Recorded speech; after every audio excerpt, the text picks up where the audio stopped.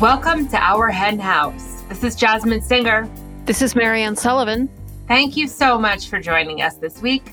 We are so excited about Marianne's guest this week. She has not stopped talking about it, and for good reason. You may have heard of the truly incredible decision made by the City Council in Berkeley, California recently to take important steps toward the divestment of animal products in city purchasing. Marianne will be interviewing Almira Tanner of Direct Action Everywhere about this remarkable development. It is seriously so cool. I honestly think I'm more excited about it than she was. I just think it's amazing. It's not only amazing, it's so replicable. Really, Anybody could do this anywhere. And I just think it's one of the most powerful things I've heard of in a long time. So super excited. I loved everything she had to say. And on this week's Flock bonus segment, I'll be continuing my conversation with Almira. As always, if you're a Flock member, you will get a link to the bonus segment in your email on the Tuesday after this episode goes up. Or you can always find it on the Flock Facebook group. If you are not a member of the Flock and you can afford it, you can join for $10 a month at ourhenhouse.org/donate. Also, if you're a Flock member, please join us for our Flock First Friday Zoom calls. We just had one that just passed. It was really fun. They go up once a month on, of course, the first Friday of the month at 4 p.m. Eastern, 8 p.m. Greenwich Mean Time, where we focus on how to be better activists, how to take care of ourselves. We speak to some inspiring guests, including recent podcast guests. So if you're a member of the Flock, check out the Flock Facebook group for updates or write to us at info@ourhenhouse.org. Oh, and don't forget, if you're in the Flock, you can set up one-on-one meetings with me as well. Email Jen to find out more about it at jen@ourhenhouse.org. We could talk about your activism, your veganism, or just what's going on. So speaking of what's going on, you've been visiting me in Rochester before you close in your house. So that's been lovely. And I really appreciate the fact that you're always trying to get me out of the house. Like, I have become such a homebody in the pandemic, just like sort of agoraphobic. Like, I'm just going to stay in. I'm good, and there's still so much to do to unpack. But you're like, let's go out. Let's go for a walk. Let's go do something fun. And I need that. So I just want to say thanks. Yeah, well, especially with the pandemic, being very unclear about what the future is going to hold. I think it's a really important time because we can go to a restaurant and eat outside, and I feel pretty comfortable doing that. I'm not sure this might be another winter of not being able to go to restaurants and eating inside. I don't know. I'm not predicting anything. But, things haven't been great of late. So, yeah, I not just for you, but for myself and for everybody out there, get out of the house. It really does change your perspective. Great, huge monumental news from Marianne Sullivan. Leave the house. But I'm such a cranky pants when it gets like above 80 degrees. I don't know how I lived in LA for those years, but it's been so hot here. And I am so used to blasting the AC. I'm like blasting you guys out of the house with my AC because I love it. And taking a really dark turn for a second, I can't handle that heat, and I can just go right back inside to my air conditioned whatever house. And I'd just like to add, it's really not that hot. Like it's ridiculous. This house is like a freezer. But go on. Well, thankfully, we're getting geothermal soon, which I'll keep everyone posted about our eco efforts to make the home energy independent. But that being said, you were telling me about this alert, this blog, which is from HSUS, about how these pigs are being kept in complete horrible heat and completely inhumane conditions. And so we thought we would chat about it for a minute because I think that there are some interesting different things that this type of campaign brings up. Do you want to just sort of lay out the groundwork? I mean, I think it's something that most people have heard about. It's the absolute unbelievable horror. What happened at the beginning of COVID when they decided they needed to, quote unquote, depopulate pigs, which means, kill them, murder them, because the supply chain is so tight that as soon as there was a disruption in it, they just had too many pigs and not enough slaughterhouses and whatever. So they decided they needed to get rid of them. So they decided to depopulate them. Talk about Orwellian. So they turned up the heat. That's pretty much what they did in the places where these poor animals lived. And you already know this. We don't have to go through this.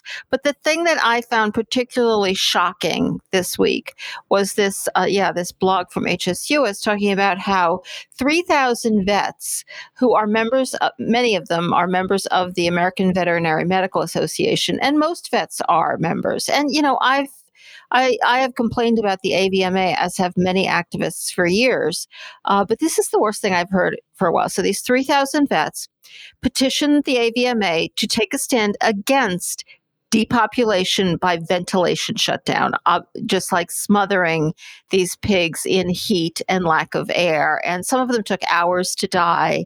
It's kind of like leaving, as this points out, leaving a dog in a hot car, only on purpose and by the millions. And so this would seem like a reasonable request of a veterinary association. And they didn't just do it. What they did was they decided to not take action right away on the petition and instead refer it to a panel for further what the hell further research do you need when you hear that this is what they do to kill pigs? There's just no depths to which people will not sink when it comes to animal agriculture. This is just horrifying, absolutely horrifying. They want more research in advance of the meeting. And apparently they currently have guidelines for the quote unquote depopulation of animals. They're not willing to revise them to eliminate this just like horror that they're subjecting these animals to. I think it's horrible. I think it's a disgrace. I think the AVMA is all too frequently a disgrace. And I think that everyone should bring this up with their vet. I think everyone should always wonder with their vet whether they're a member of the AVMA and whether they're on board with a lot of these policies. Because what I've found in the past is that a lot of small animal vets, they're members of the AVMA because it's kind of, an important professional organization and it has benefits for vets, but they just don't. It's not that they're in favor of this, they just don't pay attention to it. But it's in their names that this is being done. So, yeah, that made me crazy when I read that. Hearing you talk about it now, it is my first reaction.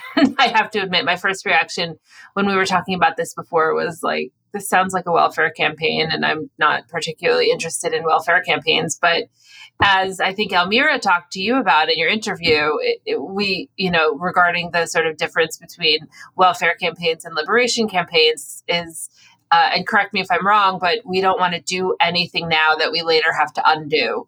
And so, maybe welfare reforms falls under that umbrella, but this is different. I don't get that at all. I mean, regardless of that very interesting conversation I had with Elmira, I don't think it's a welfare campaign to point out and to make public and to try to get stopped something horrific that's happening to animals. It might be a welfare campaign if you were petitioning for them to substitute some other less horrible way of killing pigs. But we don't have to go there. This is like, to say it's a welfare campaign is like saying bringing attention to gestation crates is a welfare campaign. Well, I agree. This is bringing attention. I mean, whatever they want. Yeah, if they want to ask me what they should do to substitute for it, yeah, I know what to tell them. End animal agriculture. That's my opinion of how they should substitute. But, I'm not suggesting that they substitute some other method of murdering pigs. I'm just suggesting that this is horrifying and it's a disgrace, and people who are supporting it should at least know about it. And, if I had a vet who thought this was fine, I'd want to know. I totally agree. I mean, you just explained it better than I could have, as usual. But that was kind of the point I was going to make, was like, I had to check myself because I heard HSUS and I immediately went, ooh. And then I heard like something going on with pigs that required, I don't know. I just had this sort of knee-jerk reaction. Like, it wasn't a liberation campaign. It wasn't vegan advocacy campaign. It wasn't something creative to save animals. And I had to check myself, like, okay, this is actually still a really, really horrible thing.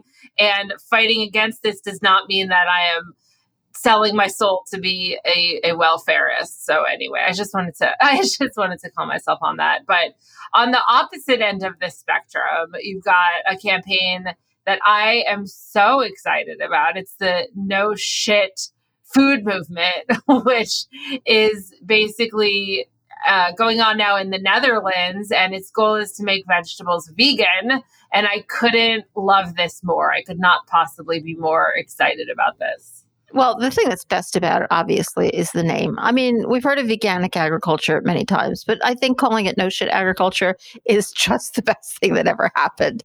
This is an article from Vegconomist.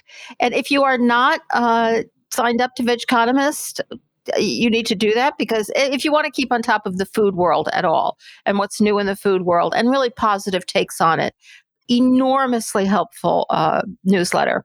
So aside from that plug for Vegconomist, this is this article. And apparently, as Jasmine said, this is in the Netherlands. And this is because in Germany, Switzerland, and Greece, there's already a label for veganic vegetables, biocyclic vegan, and which is not nearly as catchy as no shit. So in the Netherlands, they want to catch up, and they want to have some kind of label or certifying or organization that will tell people which of their vegetables are veganic. I can't even imagine having such a thing here. Like, it's so hard to choose between buying conventional agriculture vegetables and organic, which automatically uses manure. Like, it's just uses animal product. Well, anyway. So what we need is veganic, and what we need is labels so we know we're buying veganic. And so, the no shit food movement is taking off, and I want it here. It's really, really important. This is a really important piece of the whole puzzle, because even if everyone switched to a plant-based diet, if we're making it standard organic the way they do now, we would still need all that shit, because that's what they use to fertilize it. Mm-hmm. And apparently all of the research is good, that soil structure and biodiversity improve, and the crops grow well with less water. Like, they've done a lot in this direction to make it possible to grow vegetables really, really well without using cow poop. So it was inspiring, but perhaps my favorite thing about it is the name. I totally agree. We try to do veganic agriculture as much as we can here, but we don't do it all the time because we don't grow our own food. Remember Ben, Ben is like our tech guru at our hen house. He's still, since the beginning, he lives in Tucson, and he belonged to a CSA that was veganic. Remember that? No, I don't remember it, and I'm so jealous. That's what I want. That is great. I have composted in the past because I've been renting the past year. I haven't composted at all, but of course, composting is the hugely important piece of veganic agriculture, and I intend to start again. Well, we just got our composter. Okay, it's not built yet, but it came in the mail finally, so we'll keep you posted on the composting adventures. So let's get to the interview, because there are just a few times lately that you have been so lit up about doing an interview, and today is one of them, and so I cannot wait. Elmira Tanner is the lead organizer of Direct Action Everywhere, a grassroots network of animal rights activists working to achieve revolutionary social and political change for animals in one generation. She is currently facing 7 felony charges for rescuing animals and investigating factory farms in Sonoma County, California. She will be joining Marianne right after this. Jasmine here. We're so excited to announce the upcoming release of the groundbreaking new book, Anti-Racism in Animal Advocacy, Igniting Cultural Transformation, published by Lantern Books and Media. Inspired by Encompass's racial equity trainings, this collection of essays was written by farmed animal protection leaders, myself included, who are committed to exploring and prioritizing racial equity as we work to create a more effective and just animal protection movement. We wish to document our stories and processes in an exploratory space from which we can grow and use our words to hold ourselves and our peers accountable, ultimately creating new paths forward. I'm lucky enough to be the editor of the book. The only way to be an effective animal activist is to prioritize anti-racism within our advocacy. This essay collection will provide a new, necessary way forward. Anti-Racism in Animal Advocacy, Igniting Cultural Transformation is new as of September 2021 and is a collaboration between Our Hen House, Encompass, Sentient Media, and Lantern Books and Media. And we've got even more exciting news. Our Hen House is honored to roll out an audio series of the book, launching this October 2021. Narrated by the essay authors themselves, the 4-part series will air every Thursday throughout October. This will be in addition to our regular podcast schedule, of course. We cannot wait to share it with you. To find out more about the book and to pre-order it, visit encompassmovement.org/book. That's encompassmovement.org/book. Welcome to Our Hen House, Elmira. Thanks so much for having me. I'm so excited to be here. It is a pleasure to have you. I'm super excited. As soon as we heard about, I think I might be more excited about this achievement than anybody I know. As soon as I heard it, I said, I have to have somebody on. And I was told you were the person to have on. You know all about it. You made it happen. But before I get ahead of myself, let's just have you tell us what happened in Berkeley. When did you start this campaign? What was the original goal? Yeah, so this has been a long campaign, and I'll certainly say it was not just me, a huge team effort from a lot of people at Direct Action Everywhere and a lot of coalition partners. And the vision was to get the city of Berkeley to stop spending city funds, our taxpayer dollars, on animal products for all the obvious reasons that I think a lot of your listeners know.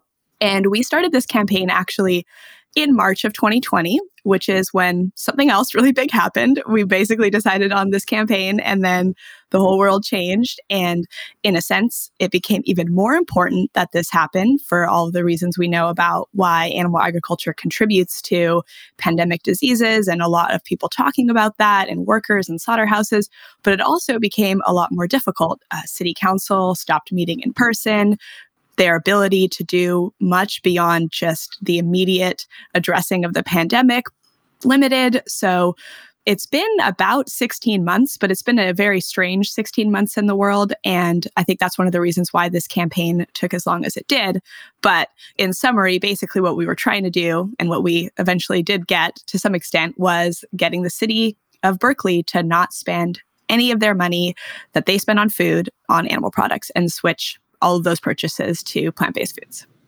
Why you would say 16 months was a long time for this. I can't believe you achieved it at all. It's a huge, huge achievement. So I'd be interested to know what tactics you did use that both in the way they were the same as tactics you have used in the past in campaigns and ways in which they differed because of the pandemic. Yeah, so I think a lot of people see Direct Action Everywhere and they think of protests and maybe disruptions and civil disobedience, but ideally, campaigns never even have to get to those stages because you just make a reasonable request to the city council and they're like, wow, that makes a lot of sense. We shouldn't be supporting this horrible industry. And then they do it. And that's how we started. I think all campaigns should start with like good faith, education, negotiation. We wrote letters, did public comment, on Zoom to the city council. We delivered postcards. Like we got everyone in our community to write little postcards that got mailed to the city councilor's house with information about the devastating impacts of animal agriculture. And in a sense, that was quite different because of the pandemic, because if the pandemic hadn't been happening, we would have been able to just go to their offices in City Hall. We would have been able to show up in person at city council meetings, and none of that was possible. So we delivered postcards to their houses, which sometimes they didn't like very much, or tried to get on public comment on Zoom, those sorts of things. And at the same time as this was happening, San Francisco was kind of doing a similar process. We came in a little late to that, and we were kind of diverting our energy between San Francisco and Berkeley. San Francisco did eventually do some divestment of their funds, 15% in the hospitals and 50% in the jails. And then when that passed, we kind of were like, all right, let's really focus our energy on Berkeley and make them do even better. And, then the Berkeley elections were happening. So the mayoral race was happening, in October, November of last year. I think maybe some folks know Wayne Shung, the co-founder of Dixie, ran for mayor. So that kind of added a whole other layer of interesting elements to this campaign when we're like, our co-founder is running against you, but we're also trying to target you to do something. And so once that was all over, Wayne didn't win. Did get a respectable 24% of the vote though, but it wasn't until January of this year that we really started escalating. We're like, we've been trying to be so nice. We've been writing all these letters, just really completely ignored by the city council, by the mayor. And in January, we kind of started escalating to protests and more direct action. So I think you've kind of talked about this, but I once read this book, and I wish I could remember what it was, but it was about activism. And the writer of the book thought that activists too often cultivate friendly relationships with legislators. They want to be pals, when the attitude that they should always be cultivating is fear. You want to be feared. That's so much more powerful than being liked, as we all know. So does that resonate with you? I mean, of course, you started friendly, but ultimately you turned to protest. So does that idea resonate with you? Yeah, I think so. I mean, hopefully not like fear of bodily harm. We always strive to be nonviolent. That's but not what was meant. It was fear of affecting election chances, I think, was what was meant. Yeah, absolutely. And I do think, though, that it is important for people to start with that good faith because it gave us the moral high ground, at least in my opinion, when we did resort to protests. And we resorted to doing weekly protests outside the mayor's house, which is quite confrontational. And I think if you just kind of start like first protest and you're outside his house, people are like, that seems unjustified. But when you're like, well, we've been trying to talk to him for almost a solid year and he's completely ignored us. This is the only way we can get his attention. And it was true. It was only until we protested outside his house that he finally started responding to us. Then I think people understand a little bit more. So I do think that politicians, their job is to get reelected. And if you can make them look really bad in the media or make them look like they are not following through on their commitments, I do think that they are a little scared of the protesters. And I do not think the city council wanted to write, the goal of 100% into this resolution. They really didn't want to do it, but they did it because they didn't want us to keep protesting them. In fact, we actually, I don't know if we'll get to this, but we basically had to make an agreement with them. We were negotiating with the mayor and the city council through kind of a third party, basically saying, hey, we'll hold off on our protests on this campaign if you put this 100% language in there. And, the night before the vote, we finally got, okay, it's a go. Like, we're good on this agreement. So I think they were a little scared of what the public would think of them, what their constituents would think of them, and what that would mean for their future as an elected official. Yeah, and I want to get to that 100% because that's part of what your initial goal was, divestment. So what did you ultimately end up getting? Yeah, and I think we're using divestment incorrectly, essentially. I think a lot of people think of divestment as what they're investing their funds in, and we wanted to make it even more like direct what you're actually spending your money on, just because it's a catchy word that people understand. Of course, our goal was 100% divestment by like what we think is reasonable, like say 2023.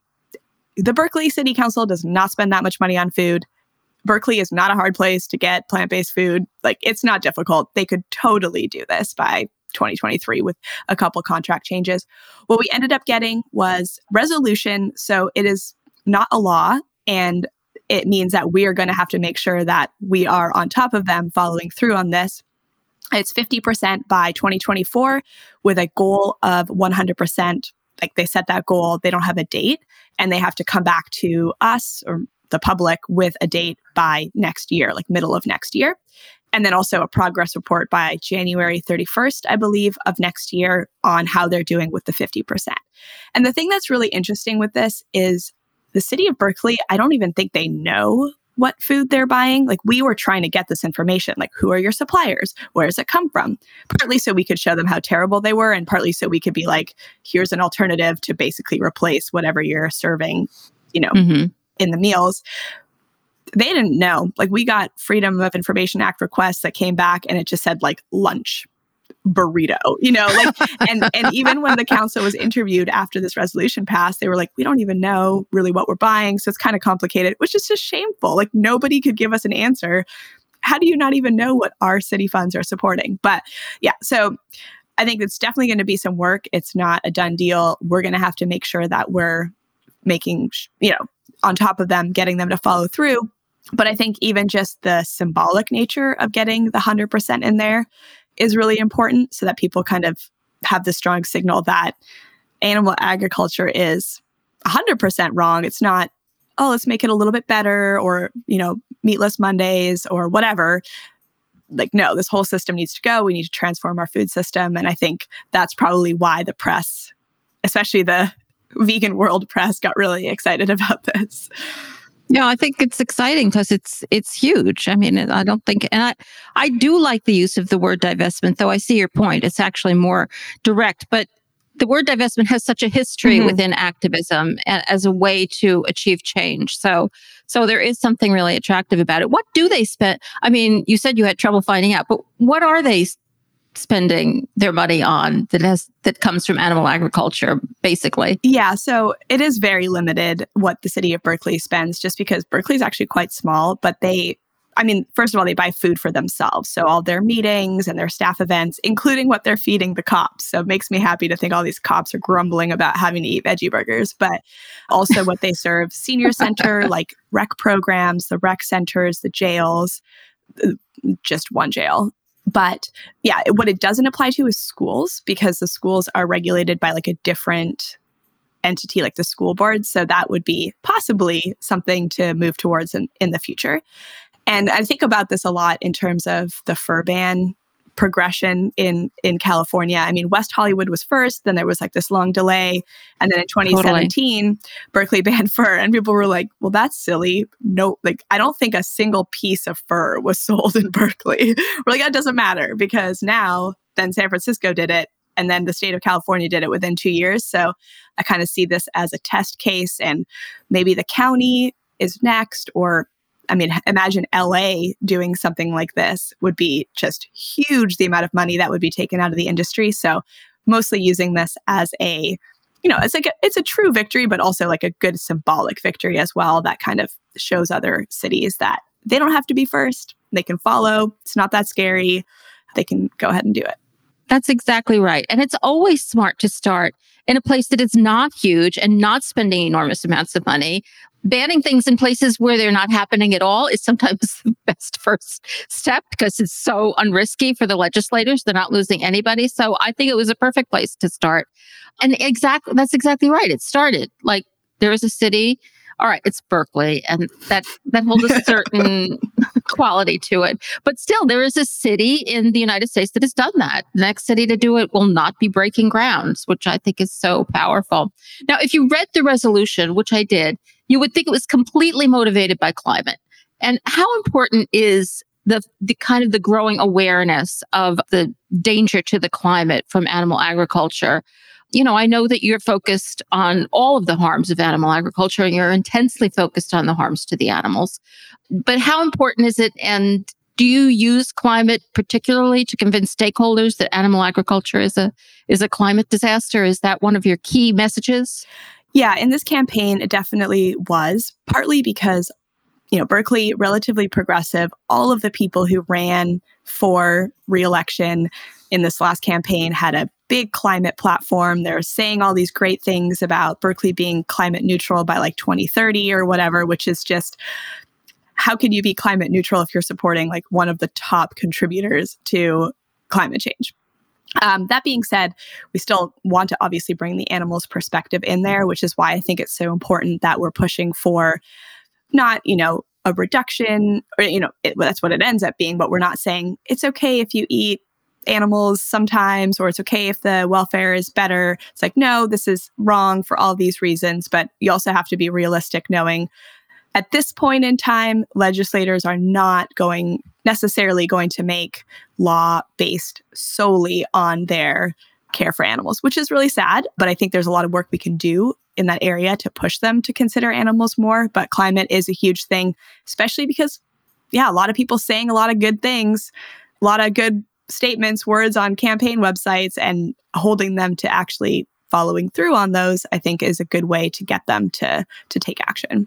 Yeah. And as we all know, like particularly with the health arguments up until recently, that was sometimes the forefront argument. But not everybody, but a lot of people, once they start stop eating animals and become more used to being vegan, the animal argument does become stronger for them. So I think there's always hope in that. It's not abandoning the animals. And I noticed that the mayor himself threw in the animals when he talked about it. So that was nice to see. Yeah, so I've had a couple Zoom conversations with the mayor. It's very interesting because face to face or, on Zoom, super nice and really like, I'm a champion for the animals.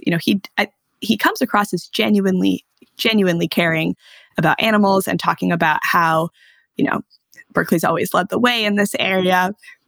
Then kind of behind the scenes or to other people says not very nice things about us, which is maybe kind of where that fear element comes in to face. He's super nice. But yeah, some great words saying, Berkeley's always been on the forefront of the humane treatment of animals. And great. I love to hear him say that. So we can even better hold him accountable to keeping that up. Like, what's next? What are you going to do? Are you actually going to follow through on these things? Yeah. And of course, the animals are the only complete argument. Mm-hmm. You can have chicken instead of beef, and that's better for the climate. Like you hear arguments like that all the time. The animals are the only argument that say, all right, get out of this completely. I do find that really interesting. Like that book is coming back to me. I have to find out who wrote it and talk about it, because that was exactly the point, that they will always act like they're your friend because that's what they do. They're politicians. This isn't an evil thing. That's how they function. But it's difficult because it's not fun to be strongly disliked, when you're having public comment and the city council is like, I don't know if I'm allowed to sort of like shitting on you in front of everyone who's listening to the city council meeting. We have a city councilor in Berkeley who tweeted really horrible things about us. He said we are a fundamentally unserious organization, called us idiots. This is our elected representative. And so it's not fun to have that. And so it's a good reminder to be like, okay, remember, we're not in this to be popular. We're in this to win. But it does kind of create, I think, some tension with other groups that are playing a different role in the movement, which is also important. Like there are some groups, I think, that genuinely are friends with legislators. And that's great to have. And they're like, what are you doing? You make us look so bad. And I'm like, well, we all got to play our roles in this movement. So, yeah, no, I am all for that. Like, and I admire the people who are willing to take on that dislike. And that is definitely a sign that you're winning when they start getting the ad hominem attacks are definitely a sign that they don't know what else to say. I feel like, I've been paying attention to this movement for a while, and it used to focus its legislative efforts on federal or sometimes state legislatures. But we have seen so much more progress at the local level. I mean, as you pointed out, the fur movement started very small and then now has like really spread. And circuses certainly got nowhere for so long, and then kaboom. As soon as we started to see those local laws and make it impossible for them to drag those poor animals around the country, they started to fold. So do you think local is the way to go, and then it can spread out around the country? Is that an important strategy for this movement?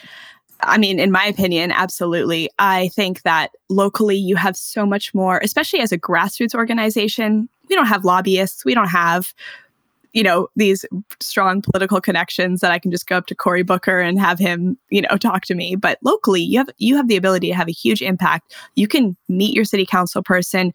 You can mobilize 100 people to a city council meeting. They're impressed.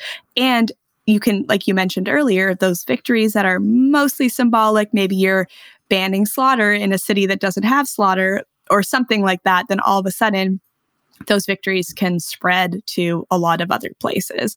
And, we've done a couple things now in San Francisco and Berkeley, mostly symbolic things like this resolution that supported animal rescuers. We got Berkeley and San Francisco to do them. And it was very fascinating to see both of them were kind of looking at what the other person was doing. So San Francisco's like, well, is Berkeley going to pass it like this? And Berkeley's like, what's San Francisco going to do?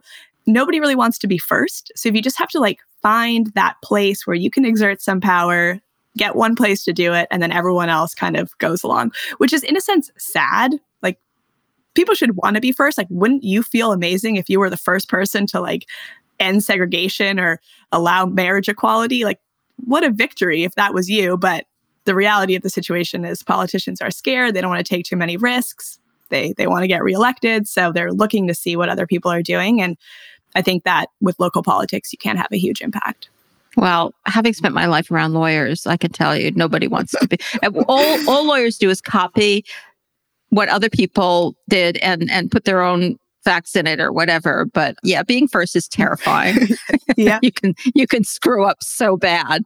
So speaking of this, would you suggest that this is something that listeners who are politically active or who want to become politically active in their communities pursue this strategy? Would you like to see this spread? I think so. I think that this is, especially with this campaign or similar things that you can, really, it's something that the city can truly do. Sometimes it's hard to think about what could the city of Berkeley do for animals. There's no factory farms. There's no slaughterhouses in Berkeley. It's a very urban place. What could they do? Well, they can change the way that they're spending their money. And yeah, I think it's as simple as trying to figure out, or at least, I don't know if all of the city councils are the same across the country, or especially in other countries, it's different. But look at who is on your city council, who's the champion, who's adopted a dog, who says something about animals in their bio, and set up a meeting with them. It's a lot harder during COVID, but it's not impossible. And just talk to them. You could bring them the press that, this said, hey, look, Berkeley did this thing. Would this be something that you would be willing to do? And a lot of times, the questions they ask, the questions we got from the mayor, it's kind of frustrating, especially if you've been vegan or plant-based for a while and you kind of know this stuff and they're asking you can it really be nutritionally adequate? What do people eat? You have to just say, okay, yeah, I'm going to get you that statistics. I'm going to get you the study. I'm going to compare the protein. They just need to know that because it's their responsibility to, provide healthy food to people. We know it's healthier. We know you can be just fine, but those are the types of questions that they're probably going to ask. And if you have that information and kind of can point to what other people have done, I think there's some cities that will be able to follow pretty quickly. And our plan is hopefully in the next couple weeks to host a little webinar on very specifically what it takes to do something like this, or at least get it started in your city so that people can try it out in their areas. That's excellent. That's so great to hear. I usually ask this at the end, but let me ask it now. How can people stay aware of what you're doing and find out more about that webinar? Where do they find you? Yeah, I think if you just go sign up for our mailing list at directactioneverywhere.com, we'll send stuff. And then shameless plug at this moment for the Animal Liberation Conference. We host a conference every year. Timing got a little weird this year because of COVID. And then last year, obviously, it got canceled and moved online. But we're going ahead with it in person. What that looks like is up in the air a little bit, with the Delta variant. But that's where I think we're going to have a lot of incredible people that you can learn from. For example, Evan Wolfson, the architect of marriage equality, who really changed the entire nation in that respect, is coming to the conference. And we're going to be able to learn from him how we can use those lessons for animals. So coming to the conference end of September in Oakland, which is really close to Berkeley, that's a great way to learn. But if not, webinar will be in a couple weeks and you can just sign up on the website. Yeah, I had intended to ask you about that conference because it really does sound very exciting. Is there going to be any online component to it? At this point, we're probably going to live stream some of the panels, definitely live streaming the actions. But yeah, every week by week, it's oh my gosh, what's the COVID plan? It's a little up in the air, but we're trekking forward. Well, I trust your flexibility, but I don't know how you plan planning a conference is hell anyway, but how you do it when you have no idea whether people can go from one place to another is impossible. You had mentioned talking about teaching people about veganism and how you have to hold your tongue. And I remember Jasmine always tells this story about how somebody asked her once, but where do you get your protein? And she just went off on them. It's well, that's the stupidest thing. And then, it suddenly dawned her in the middle of her tirade that this woman was actually asking, where do you get? People just don't know. It's so easy because we live in the vegan bubble, but we just forget that people are just as stupid as they've always been about vegan nutrition. But more as a policy issue regarding veganism, I've seen so much discussion online about whether people have to go vegan in order to be climate activists, even though they know that animal agriculture is a problem, or whether people apparently people really don't want to go vegan. I know that's news to all of us, but what is the relationship for you between your personal veganism and the development of kind of institutional change? Do we all have to be vegan in order to fight for animals? And if so, why is it important? You've talked about this as symbolic change, but in a way, each time a person goes vegan, it's almost a symbolic change. I mean, because we're not actually influencing the number of animals killed.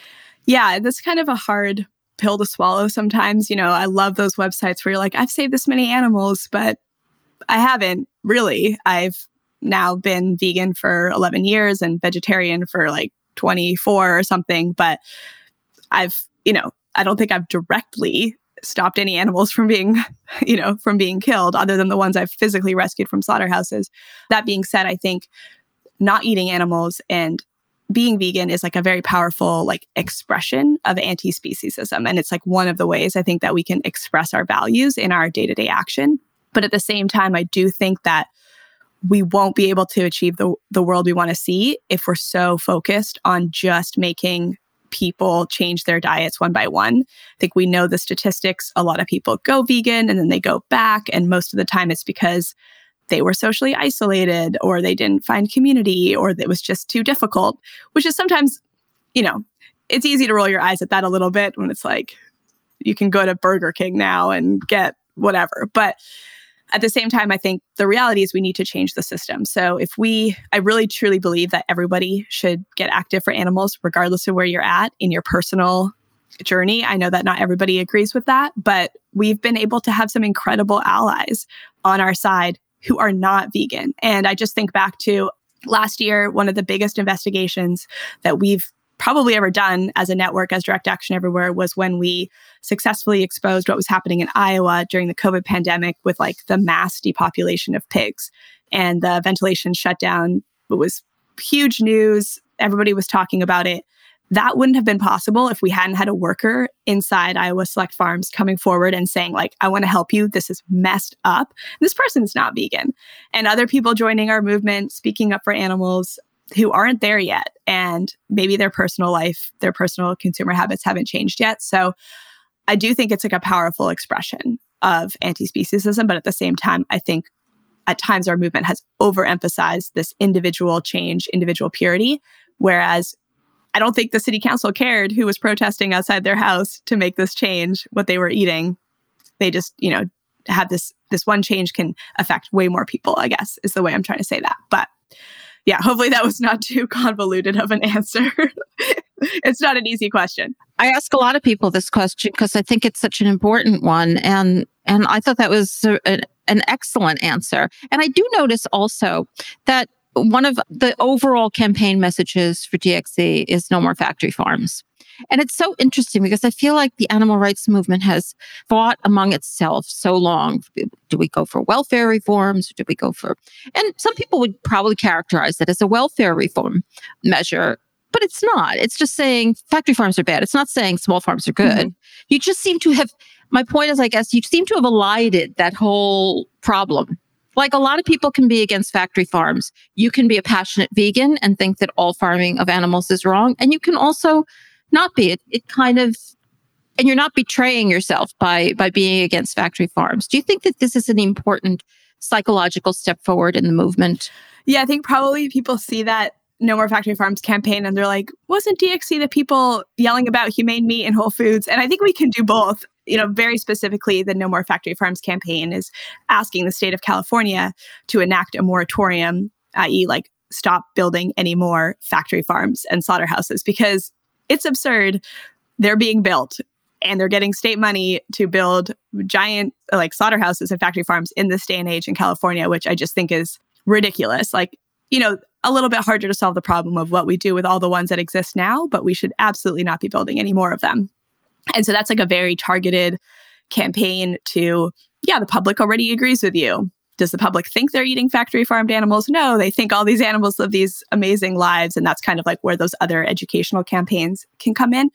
But I recently read this article that I am probably going to misquote, but I thought it was really great because I've been thinking about this a lot too. We want to achieve like revolution, but also we know that's going to take small steps. And so what sorts of reforms are appropriate when you're trying to completely overhaul the whole system? And one thing that really stuck out was they were saying kind of the best sort of revolutionary reforms are ones that won't have to be undone.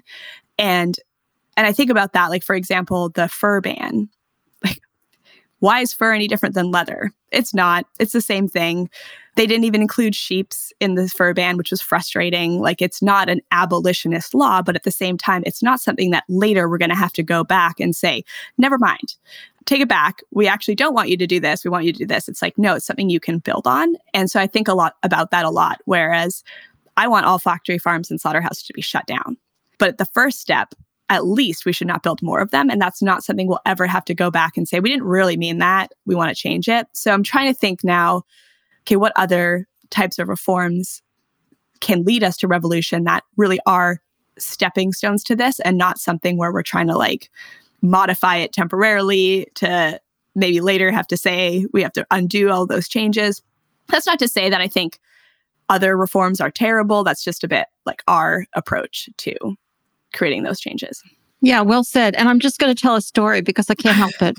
Well, like when I first got involved, and I guess it was like in the mid 90s or something, I was involved with this very small, all the organizations were very small. It was a very small local organization in New York City. And I went to a meeting and there were like 6 people there, plus Henry Spira and Peter Singer. I was like, what? Did you know you were in that company?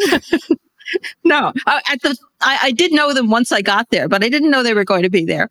And I asked Peter Singer that question because it was huge then. It was huge then, like this conflict that was constantly in the movement, like, do we go for welfare or, you know, what reforms are okay to work for? And he said, as long as they don't set you back, as long as achieving it doesn't set you back, which is similar, though not quite as well said as what you just said. So I think we've been struggling with this for a long time, and it's really unnecessary to struggle with it. We can set smaller goals than turning the whole world vegan, as long as they get us closer to that. So yeah, it's a tough movement. It's a tough movement because you can only achieve very small things, but the goals are so huge. Yeah, everyone in it is so passionate. You know, so of course we fight with each other because we're activists. So we're the people who said, it is okay to speak up and be disruptive. And then, surprise, we do that with each other too, which is, you know, I think hurtful, but also to an extent understandable. And I've recently been really thinking this concept of the movement ecology, if people are familiar. I don't know if they coined it, like Paul and Mark Engler. I don't know if they came up with it, but that's how I heard it from them. And just this idea that there's all these different theories of change that people are working towards, and they all create this ecology. And most of the time that we're fighting, it's because we're in different pieces of the pie and we don't realize it, or we think our piece of the pie should be the entire pie. And we're like, I can't believe you're doing that thing because it makes no sense based on what I'm trying to do, which is true. It's just that people are doing different things. So there's people out there doing the personal transformation work. There's people out there doing the alternatives work, like creating the new Just Egg and the sanctuary work that is super important. And then there's also the people who are trying to change the whole system. And sometimes I think we all fight with each other, even though like we're just doing different things in this movement ecology. It doesn't solve all the problems, but whenever I'm like, I try to think back, okay, they're just doing a different piece of the pie and it's okay. Yeah, I think that's hugely important because our movement has wasted too much energy on each other, as I think all movements do. It's not just us. But all right, I also want to ask you, I hope it's okay if I ask you this a bit, because I know that you are facing criminal charges, and I actually don't know what's been happening. It seems like everything got put on hold. I spoke to Wayne on the podcast a while back about the charges he's facing and others in DXC. So can you tell us a little bit about how that came about and what's going on? Yeah, so I think we have 13 cases now. So we're racking them up, and they are mostly all delayed in the sense of, I don't know, you're the lawyer, so I don't know how much it's just par for the course that these things take forever, and then how much is COVID. But for example, the charges that I'm facing, which is 7 felonies, and I actually don't even remember, I think 5 misdemeanors. The misdemeanors don't seem as relevant as the felonies in Sonoma County, which is about an hour north of San Francisco. Those charges came down in October of 2018, related to actions in May and September of 2018, and we haven't even had our preliminary hearing yet.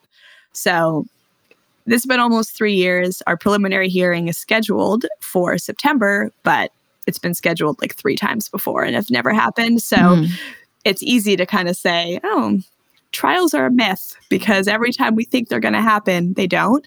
So these things have just been really taking a long time. And I think that's partly their strategy. I think the other side wins in the sense if we're all caught up in these court cases, and it's a lot of work to manage all of those and make sure defendants are feeling supported and do discovery and like evidence review and file all these motions. And I think it might be a way to kind of tie us up. So we're making sure that we don't fall into that trap of just, oh, we'll just wait until these cases are resolved until we do the next thing, because we would still be waiting from, 2018 when all the charges came down. That's really when they all started coming.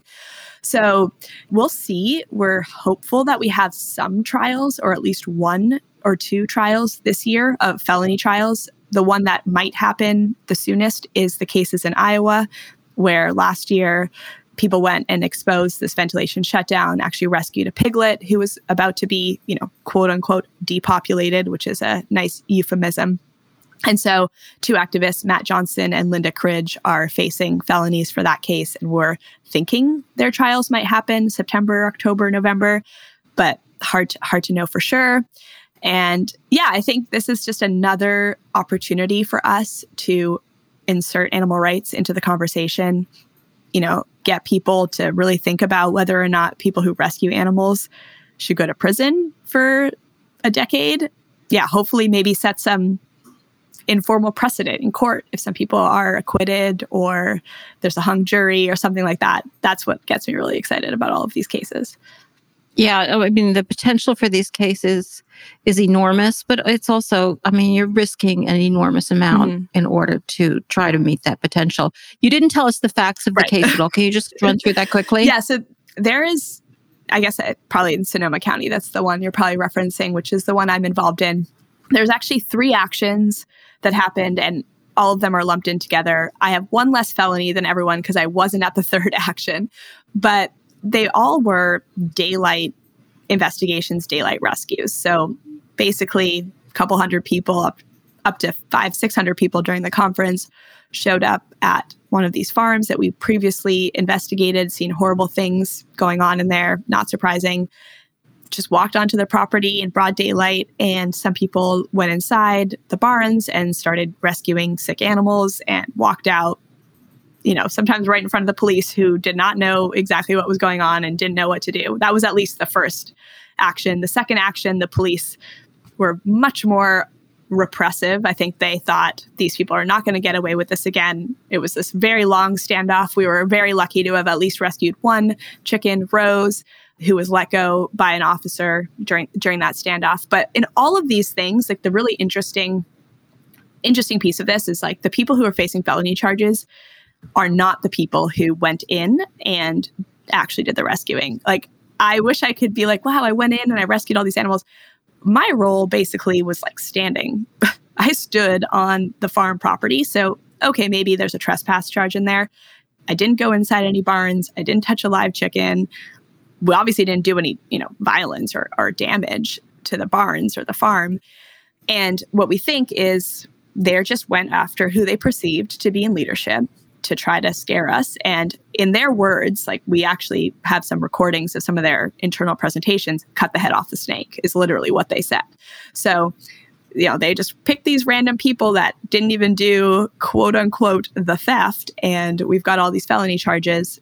And they think that that's going to make us stop. And that's the power of a grassroots movement is, okay, I have this position of lead organizer, but I'm really not the person doing the vast majority of the work. There's like hundreds of people who are involved in doing this. And I know that if I end up in prison, it's not going to just end everything. There's a lot of competent, dedicated people out there who will keep fighting, maybe even more so with the outrage. So that's a bit of the facts of the case. I wish I could say I did something really glamorous, but it was mostly just standing there holding a clipboard, I believe. And it'll be interesting to see what evidence is presented in court based on that. Yeah, it will be unbelievably interesting and scary. And it sounds like there's like a selective prosecution defense if they didn't arrest everybody there and they only arrested the people that they wanted to get. So you have so many interesting defenses. I just wish that there wasn't so much risk involved. But, yeah, I admire the fact that you have exposed yourself to that and all of the work that you've done in the interim. And It's just been great talking to you, Mary. You're a real inspiration. So thanks so much for joining us today. Yeah, it's so amazing to finally be on Our Hen House. It's something I've listened to a lot, especially when I first went vegan, had no vegan friends. So it feels like I've come full circle. It's very exciting. That makes me happier than anything that could possibly happen. I'm going to take credit for everything you do from now on. Totally fine. Why not? Totally fine. If you like what you're listening to, and I hope you do, then please consider taking a minute out of your day today to leave us a friendly review. You can do it on Apple Podcasts or on Spotify or Stitcher or on Facebook or wherever you listen to podcasts or wherever you're listening to this. The more we get out there, the more Our Hen House will be in front of people's eyeballs when they're putting in search terms in their podcasts, and the more we could join forces together to elevate the voices of the animals and change the world for them. So thank you so much in advance for leaving us a friendly review. Anxieties are rising. Our first story is from the National Pork Producers Council. U.S. pork needs more access to foreign-born workforce. This starts out by saying, despite competitive wages and an expanding workforce. Well, if their wages were competitive, they wouldn't. I mean, competitive means that you have to pay enough to get people to do the horrible job. And obviously, they're not paying enough. I mean, I know there's, supposedly a labor shortage, but if you pay enough, that's the thing. If you pay enough, you can get people to work for you. Anyway, despite competitive wages and an expanding workforce, the U.S. pork industry continues to struggle with a labor shortage that will require access to more foreign-born workers to remain sustainable. And so this is their problem. They don't want to pay enough to get people to do this horrible work. So, as they point out, foreign-born workers have been critical to the U.S. pork industry's economic growth. This is according to some study that they just did. And yeah, if you can find people who, are desperate, it's easier to exploit them. Basically, that's what we're talking about here. So they're not just talking about wanting to hire foreign-born people. It's a little bit more complicated than that. This is a quote, current visa programs designed for seasonal agriculture, such as the H-2A visa, fail to meet the workforce needs of U.S. pork producers and other year-round livestock farmers. To address the labor shortage, NPPC is advocating for year-round access to the H-2A visa program without a cap. All right, so this H-2A visa is for farm workers. Generally we think of these as people who are allowed into the United States to pick produce when the produce is ripe and then are escorted out. Now, there have been many complaints over the years that these H-2A visas are an invitation to exploitation. But now they not only want to do it for this, the excuse was always, well, we don't have enough workers and this in that particular season, and this is seasonal work, so we can only get immigrants to do this and blah, blah, blah. We need people we can exploit in order to do this. So they want to do it year round because which doesn't have anything to do with the whole purpose of the H-2A visa, which was invented to bring in seasonal workers. They just want, people, and of course, these visas mean that the employers have extraordinary control over the workers. Nice, nice. So your pork industry at work. All right, our next story. This is from meetingplace.com. California does it again. This is from the Meet Your Markets column by Matt Graves. And I don't know what California did before, but of course what they're complaining about now is that this is going to take place in January. At long last, California is going to implement the law, which, as he doesn't mention, was passed by ballot initiative that, quote unquote, severely restricts animal agriculture anywhere. This refers to eggs, pork, and veal sold in California. Quote, the law establishes minimum space requirements based on square feet for calves raised for veal, breeding pigs, and egg-laying hens, and bans their sale as food if they are confined to areas below minimum square feet requirements. And as we all know, when they're talking minimum, they mean minimum. They mean barely enough room. But, a little bit more room than they have in other places, and would avoid the use of some of the worst confinement practices, such as the gestation crate. And according to Mac, when he's all upset about this, the cost to comply could raise bacon prices by 60%. Would that it were true. I kind of doubt that it is, but would that it were. He talks about how he used to go across the line from Oregon to Idaho to buy Coors beer. I don't know what that has to do with anything, but I guess he's implying that people have to go across the line to get cheap bacon because, quote, bacon is under siege in California. Are there voices of reason somewhere in this debate? Or will it soon devolve into name-calling, as so many of us are wanting to do in this current political climate? Yeah, I bet it will involve name-calling because you've tried every possible legal way to get around this, and none of them have worked. So this is happening, guys. This is happening. But, what's upsetting about it is that, according to Mac, because, you see, it is profit that allows this great country of ours to continue. I guess, I think I wish I could say that I didn't think that was what drove America, but yeah, profit pretty much is. And the laws must reflect reality.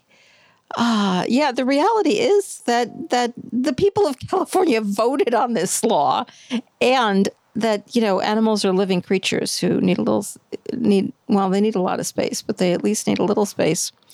But this is the really good news. Mac thinks these California laws, quote, are precursors to our animal agriculture future. When you couple them with the plethora of alternative, quote unquote, meats currently available, with many more on the horizon, the future for those of us making our living on bringing live animals to their ultimate fruition as nutritious human food is threatened. However, of more concern for me is the fact that many of the progenitors of these alt meat companies have stated their specific purpose is to put animal agriculture totally out of business. Well, let's hope you're right, Mac. I don't know. Let's just hope. All right, finally. This is an interesting one. This is from Outdoor Life. The 3 anti-hunting arguments hunters should actually worry about. Quote, there are plenty of illogical ideas coming from anti-hunting organizations, but these 3 pose a real threat to hunters everywhere. Well, I hope they're right. I really do. He points out that using varied tactics that at times seem reasonable to the uninformed, these anti-hunting groups divide hunters and sway public opinion in their favor. Because, basically what they want is they want all hunters to agree that all hunting, no matter how deviant, is fine. And sometimes, there are people who hunt who find some of the things they do loathsome. But the ones that he's talking about here, the first one is that anti-hunters argue trapping is cruel.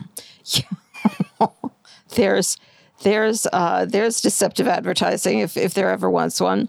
What anti-trappers don't tell the public is that in addition to helping manage all wildlife, trapping currently protects private property, our societal infrastructure, and food supply, while also protecting and recovering endangered species. In the first place, the claim here was that it was cruel. None of those things have anything to do with whether it's cruel or not. But he does go on to talk about there's live trapping done, that sometimes biologists use traps on wolves, bears, cougars, and other predators and endangered species when conducting studies and relocating them.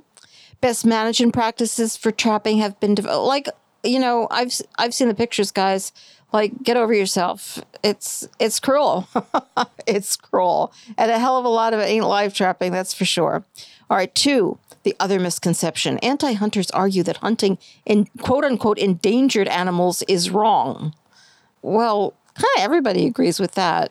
But then what they get around to claiming is that subpopulations of species, such as black bears in Florida, should be listed as endangered. And, this is there are perfectly good arguments here. Whether or not it's endangered is up to the Fish and Wildlife Service. It's not up to you guys. Nothing would be endangered. Then they're all upset about animals in Africa, claiming that they're endangered. And that leads us to our third misconception on the part of anti-hunters. Anti-hunters argue that, quote unquote, trophy hunting is evil. That seems pretty obvious to me. And they point out that research shows that hunting as a wildlife management tool enjoys broad support. All right, so they want everything to be categorized as a wildlife management tool, but obviously when you're talking about trophy hunting, it's really hard to argue that. Using the trophy moniker, animal rights activists have pushed legislation or ballot initiatives to ban coyote hunting techniques in more than a dozen states, hound or bait hunting of bears, and to dissuade hunting in Africa. In a completely illogical yet emotional leap, they've consciously connected Cecil the lion in Africa with North America's mountain lion. If it's trophy hunting, it's trophy hunting. And then they say, well, sometimes we eat the animal in addition to getting the trophy. Yeah, that makes it so much better. As long as you stuff your face with a dead animal, everything is fine. But, it does give me great pleasure that there are these three arguments that are very strong. They're so strong that they're worried about them because their anxieties are indeed rising. And that's it for this week's Rising Anxieties. Well, that's it for this week's show. As always, if you like the podcast and if you're able, you can support us by joining the flock at ourhenhouse.org/donate for $10 a month or $100 a year, or you can make whatever donation you're comfortable with. Another great way to support us is to leave a fabulous review wherever you listen to podcasts or on Apple Podcasts, or you can like us on Facebook or follow us on Twitter or Instagram at Our Hen House. If you shop on Amazon, you can use Amazon Smile using Our Hen House as your favored charity, and of course, tell your friends about us. If you're one of our listeners who already supports us, thank you so much. I'm Jasmine Singer. Thank you to my co-host, Marianne Sullivan. That's me. And to Jen Riley for her work in producing this podcast, and to composer Michael Heron for the music. Thanks to Jocelyn Martinez for her work doing research, and for Eric Montgomery of Podcast Haven for his work editing. Thanks to Lori Johnston of Two Trick Pony for her graphic design services.